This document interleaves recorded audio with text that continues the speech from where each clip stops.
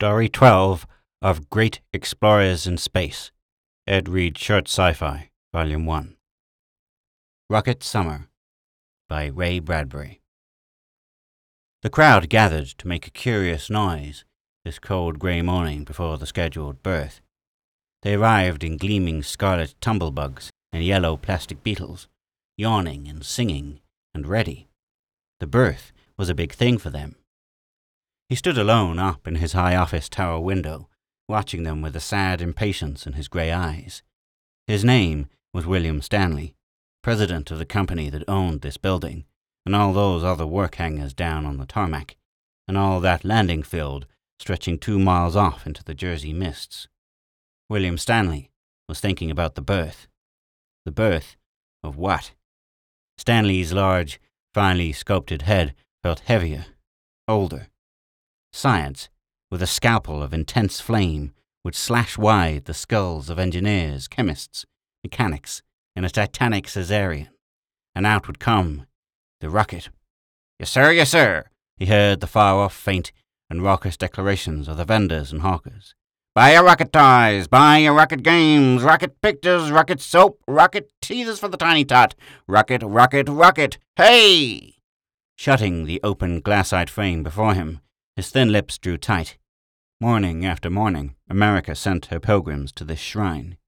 They peered in over the translucent restraint barrier, as if the rocket were a caged beast. He saw one small girl drop her rocket toy. It shattered and was folded under by the moving crowd's feet. Mr. Stanley? Oh, Captain Greenwald, sorry, forgot you were here. Stanley measured his slow, thoughtful steps to his clean-topped desk. Captain, he sighed wearily, you're looking at the unhappiest man alive. He looked at Greenwald across the desk. That rocket is the gift of a too generous science to a civilization of adult children who fiddled with dynamite ever since Nobel invented it. He got no further. The office door burst inward. A tall, work-grimed man strode swiftly in, all oil, all heat, all sunburnt, wrinkled leather skin. Rocket flame burnt in his dark, glaring eyes. He stopped short at Stanley's desk, breathing heavily, leaning into it. Stanley noticed the wrench in the man's fist. Hello, Simpson. Simpson swore bitterly. What's all this guff about you stopping the rocket tomorrow? He demanded. Stanley nodded. This isn't a good time for it to go up. Simpson snorted. This isn't a good time, he mimicked. Then he swore again. By George, it's like telling a woman her baby's been stillborn. I know it's hard to understand. Hard hell, shouted the man. I'm head mechanic. I've worked 2 years. The others have worked too. And the rocket will travel tomorrow, or we'll know why. Stanley crushed out his cigar and sighed his fist. The room swayed imperceptibly in his vision. Sometimes one wanted to use a gun. He shook away the thought. He kept his tongue. Simpson raged on. Mr. Stanley, you have until 3 this afternoon to change your mind. We'll pull strings and you'll be out of your job by the weekend. If not, and he said the next words very slowly, how would your wife look with her head bashed in, Mr. Stanley? You can't threaten me. The door slammed in Stanley's face. Simpson was gone. Captain Greenwald put out a manicured hand. On one slender finger shone a diamond ring. His wrist was circled by an expensive watch. His shiny brown eyes were invisibly cupped by contact lenses. Greenwald was past 50 inside. Outside, he seemed barely 30. I advise you to forget it, Stanley. Man's waited 1,000,000 years for tomorrow. Stanley's hand shook, lighting a cigarette. Look here, Captain. Where are you going? To the stars, of course. Stanley snapped out the alcohol match. In the name of heaven, stop the melodrama and inferior semantics. What kind of thing is this you're handing the people? What'll it do to races, morals, men and women? Greenwald laughed. I'm only interested in reaching the moon. Then I'll come back to Earth and retire, happily, and die. Stanley stood there, tall and very grey. Does the effect of the introduction of the crossbow to English and French history interest you? Can't say I know much about it. You recall what gunpowder's invention did to civilization. That's irrelevant. You must admit, if there'd been some subjective planning with the auto and airplane, millions of lives would have been saved and many wars prevented. An ethical code should have been written for all such inventions and strictly observed, or else the invention forfeited. Greenwald shook his head, grinning. I'll let you handle that half of it. I'll do the traveling. I'm willing to abide by any such rules, if you'll draw them up and enforce them. All I want is to reach the moon first. I've got to get downstairs now. We're still loading the ship, you know, in spite of your decree. We expect to get around you somehow. I'm sympathetic, of course, to your beliefs.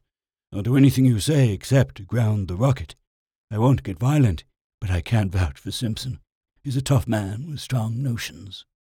They walked from the office to the dropper. Compression sloped them down to ground level, where they stepped out, Stanley still re-emphasizing his beliefs. For centuries, science has given humanity play toys, ships, machines, guns, cars, and now a rocket, all with supreme disregard for man's needs. Science, announced Greenwald as they emerged onto the tarmac, has produced, via private enterprise, greater amount of goods than ever in history. Why consider the medical developments? Yes, said Stanley doggedly. We cure man's cancer and preserve his greed in a special serum. They used to say, starve a cold, stuff a fever. Today's fever is materialism. All the things science has produced only touch the body. When science invents something to touch the mind, I'll give it its due. No, you cloak your voyage with romantic terminology. Outward to the stars, you cry. Words. What's the fact? Why? Why this rocket? Greater production. We have that. Adventure. Poor excuse to uproot Earth. Exploration. It could wait a few years. Lebensraum. Hardly. Why then, Captain? Eh? Murmured Greenwald distractedly. Ah, here's the rocket now. They walked in the incredible rocket shadow. Stanley looked at the crowd beyond the barrier. Look at them. The sex still a mixture of Victorian voodoo and clabbered Freud, with education needing reorientation, with wars threatening, with religion and philosophy confused. You want to jump off into space? Stanley shook his head. Oh, I don't doubt your sincerity, Captain. I just say your timing's poor. If we gave them a rocket toy to play with, do we honestly think they'll solve war, education, unity, thought? Why, they propel themselves away from it so quickly your head'd swim. Wars would be fought between worlds. But if we want more wars, let's have them here, where we can get at their sources before we leap to the asteroids, seeking our lost pride of race. What little unity we do have will be broken by countries and individuals clamoring and cutthroating for planets and satellites. Pausing, Stanley saw the mechanics standing in the rocket shadow, hating him. Outside the barrier, the crowd recognized him. Their murmur grew to a roar of disapproval. Greenwald indicated them. They're wondering why you waited so long before deciding to stop the rocket. Tell them I thought there'd be laws controlling it. Tell them the corporations played along, smiling and bobbing to me until the rocket was completed. Then they threw off their false faces and withdrew the legislation only this morning. Tell them that, Captain, and tell them the legislation I planned would have meant a slow, intelligent rocket expansion over an era of 3 centuries. Then ask them if they think any businessman could wait even 5 minutes. Captain Greenwald scowled. All I want to do is prove it can be done. After I come back down, if I can help in any way to control the rocket, I'm your man, Stanley. After I prove it's possible, I don't care what in hell happens. Stanley slid into his copter, waved morosely at the captain. The crowd shouted, waved its fists at him over the barrier. He sat watching their distorted, sullen faces. They detested him. The rocket balloon man, the rocket soap man, the tourists detested him. What was more, when his son Tommy found out, Tommy would hate him too. He took his time heading home. He let the green hills slide under. He set the automatic pilot and sank back into the sponge softness, suspended in a humming, blissful dream. Music played. Cigarettes and whiskey were in reach if he desired them. Soft music.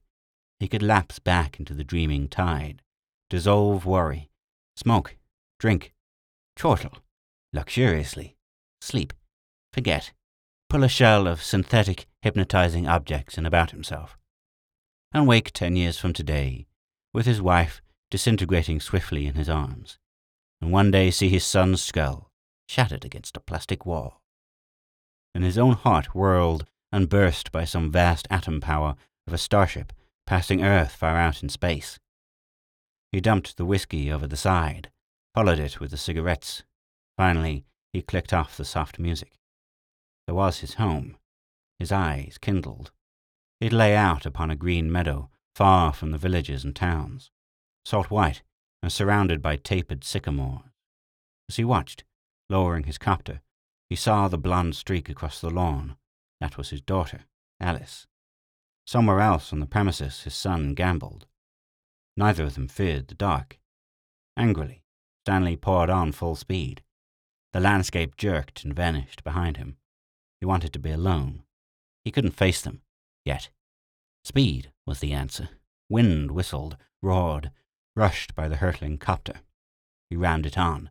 Colour rose in his cheeks. There was music in the garden as he parked his copter in the fine blue plastic garage. Oh, beautiful garage, he thought. You contribute to my peacefulness. Oh, wonderful garage. In moments of torment, I think of you, and I am glad I own you. Like hell. In the kitchen, Althea was whipping food with mechanisms. Her mother sat with one withered ear to the latest audio drama. He glanced up, pleased.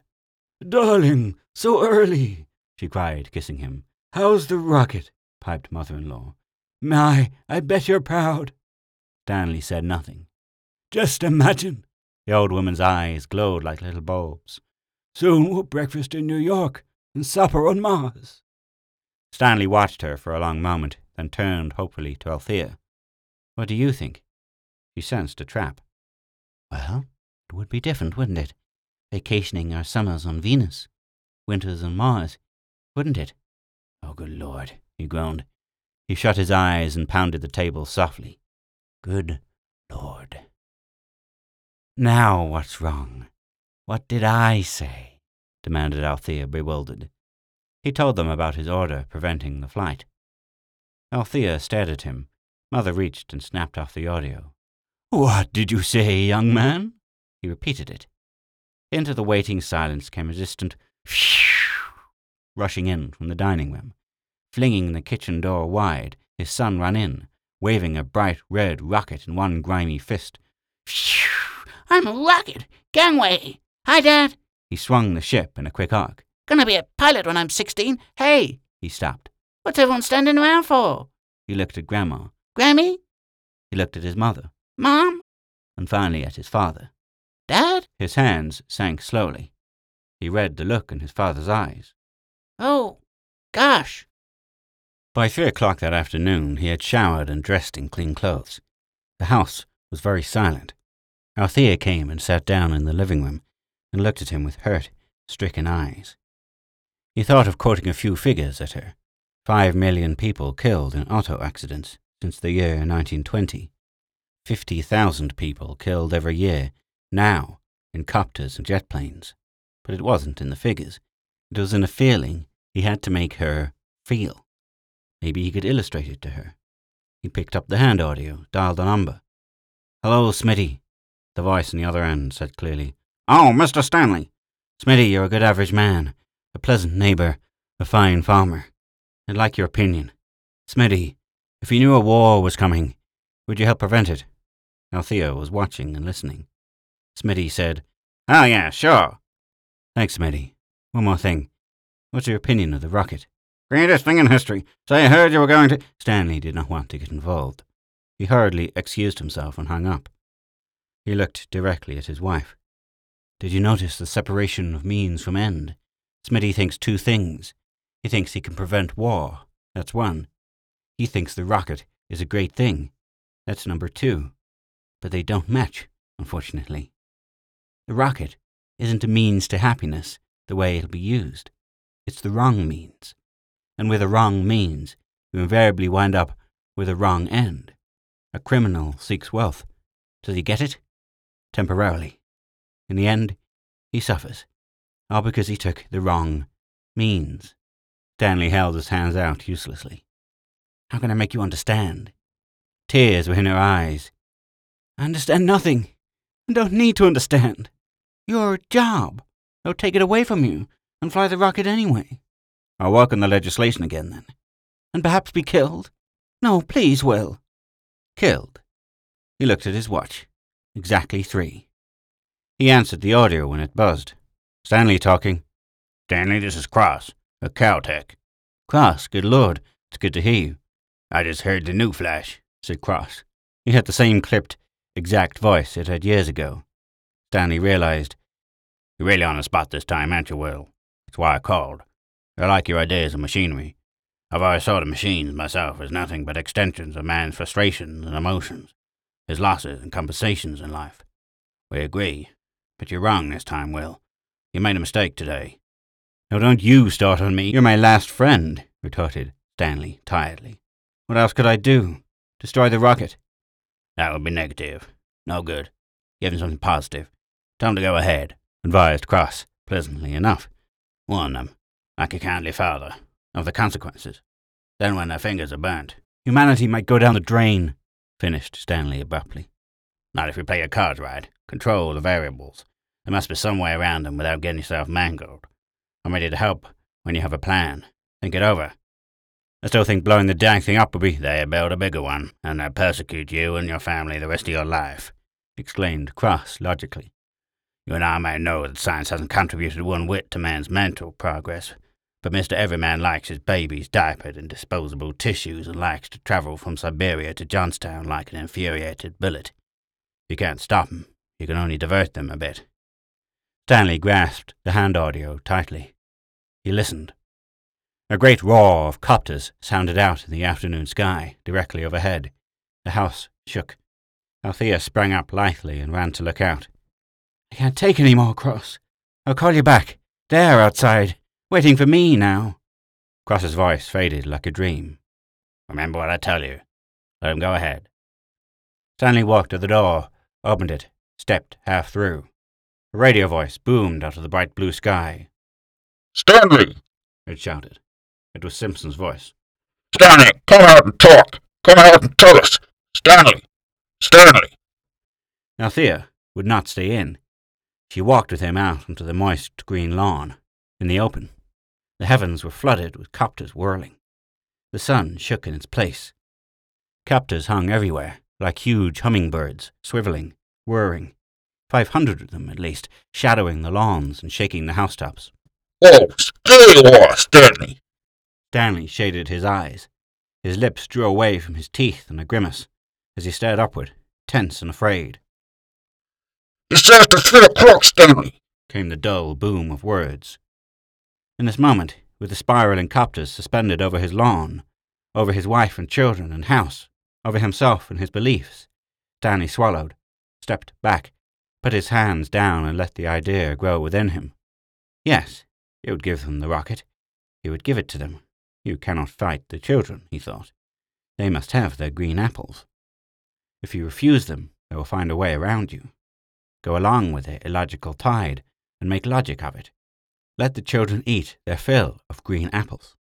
Many, many green apples to swell their vast stomach into sickness. Yes, a slow smile touched the corners of his mouth. Vanished. The plan was complete. The voice from the sky fell on him like an iron fist. Stanley, what is your word now? How will you speak now, with 1,000 pounds of nitroglycerin over your house? How will you talk? The copter sank malignantly. Thunder swept the lawn. Althea's brilliant amber skirt flared in the wash of it. Will the rocket fly, Stanley? From the corners of his aching, straining eyes, Stanley saw his son poised in the window, watching him. Raise your right hand and wave it, thundered the sky voice. If the answer is yes. Stanley made them wait for it. He wetted his lips with a slow tongue, and gradually, very casually, he raised his right hand, palm up, and waved it to the thundering sky. A torrent of exultation poured in a Niagara from the heavens. 500 audios blasted, cheered, exulted. The trees ripped and tore in the cyclone of energy and explosion. The noise continued as Stanley turned, took Althea's elbow and steered her blindly back to the door. The little black jet plane dropped after the midnight stars. Moments later, Cross was getting out of it, crossing the dark lawn, grasping Stanley's hand warmly. Made good time, eh? Inside they downed their glasses of brandy first, then got to business. Stanley outlined his plan, his contacts, his psychology. He was pleased and excited to see an extraordinary smile of approval come to Cross's pink, round face. Excellent, now you're talking, said Cross. I like your plan, Stanley. Places the blame right back on the people. They won't be able to persecute you. Stanley refilled the glasses. I'll see to it you're on the rocket tomorrow. Greenwald, he's the captain, will cooperate. I'm certain, when the trip is over. It's up to you and Greenwald, then. They raised their glasses.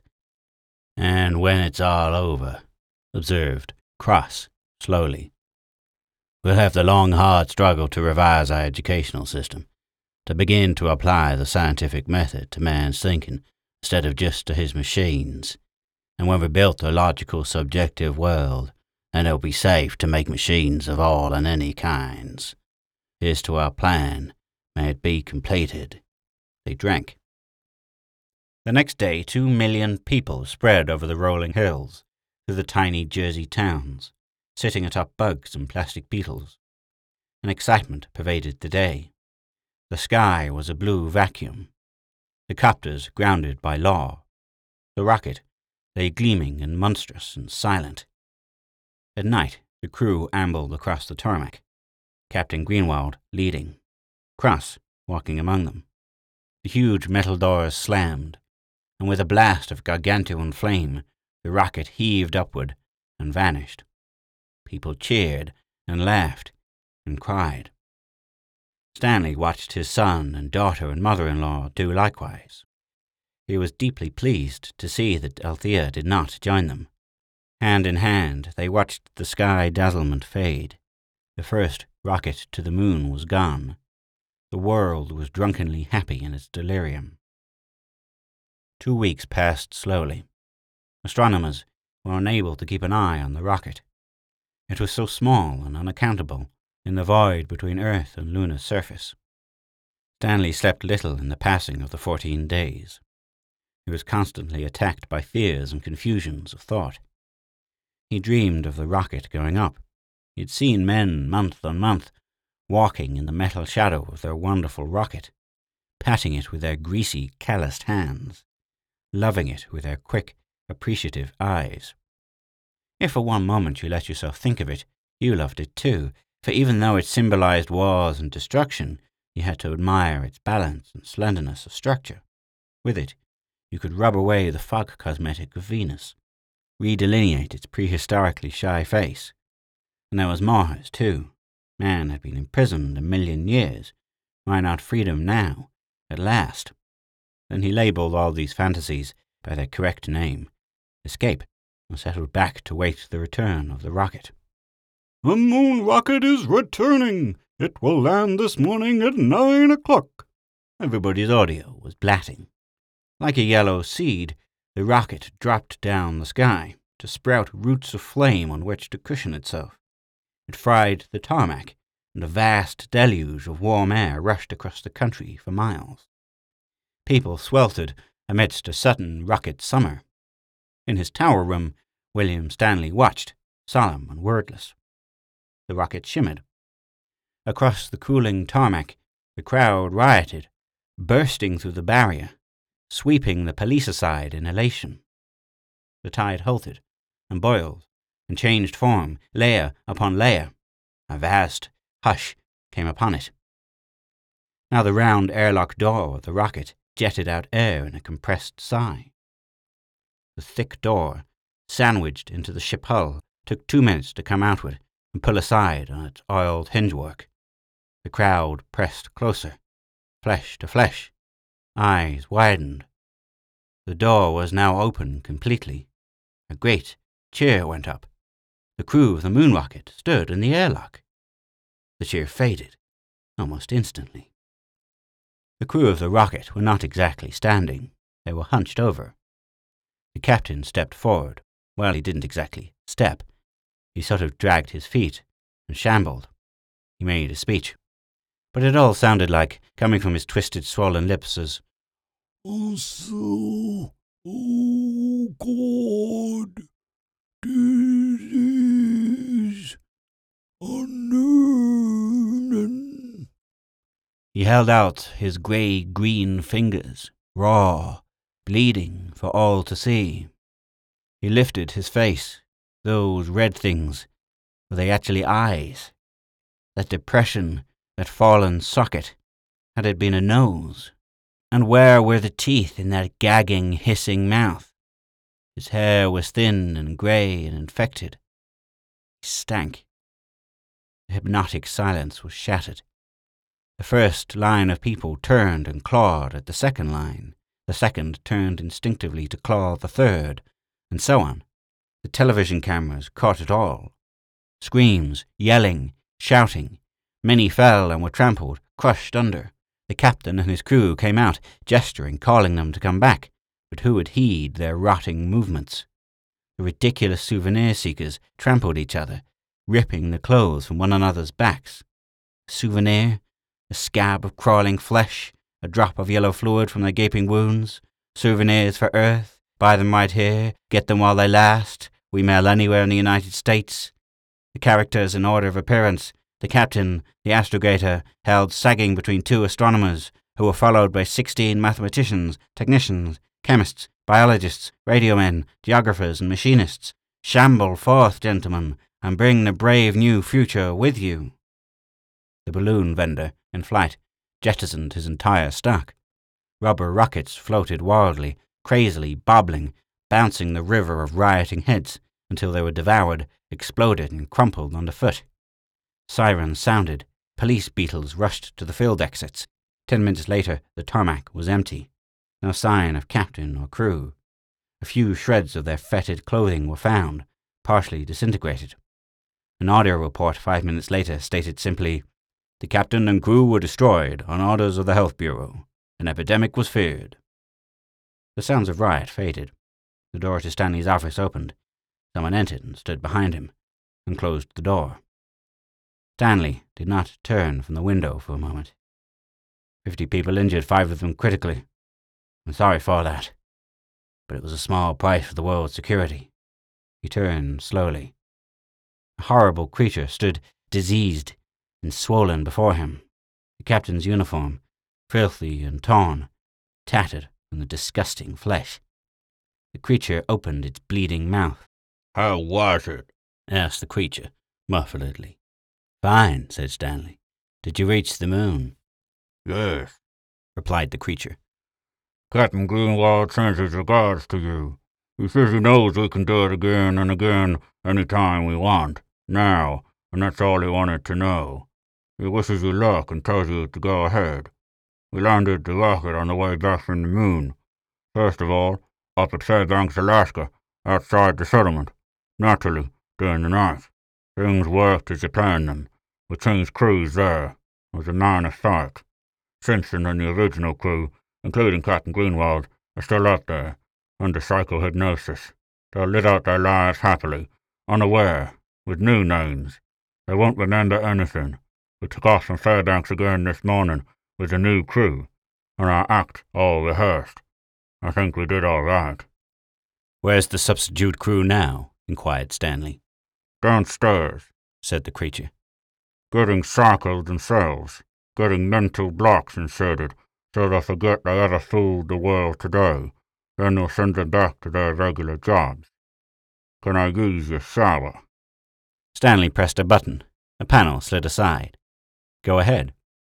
The creature pulled its face around the edges until it shed off into its hands, a green-grey pallid mask of plastic rubber. The sweating pink face of Cross appeared. He wriggled his fingers next until the green-grey, chemically bleeding horror gloves sucked off. He tossed these into a wall incinerator. "The day of the rocket is over," he said quietly. "They'll be putting your bill up before the World Legislature tomorrow, or I miss my guess. Carefulness, thought, and intellect will now get a start. Humanity is saved from itself." Stanley watched Cross walk into the shadow cube, peel, and switch on the spray. He turned to the window again. 2 billion people were thinking tonight. He knew what they were thinking. Outside, he heard the explosion as the health department blew up the great rocket. That was all. The sound of water and the shower towels was a good, clean sound.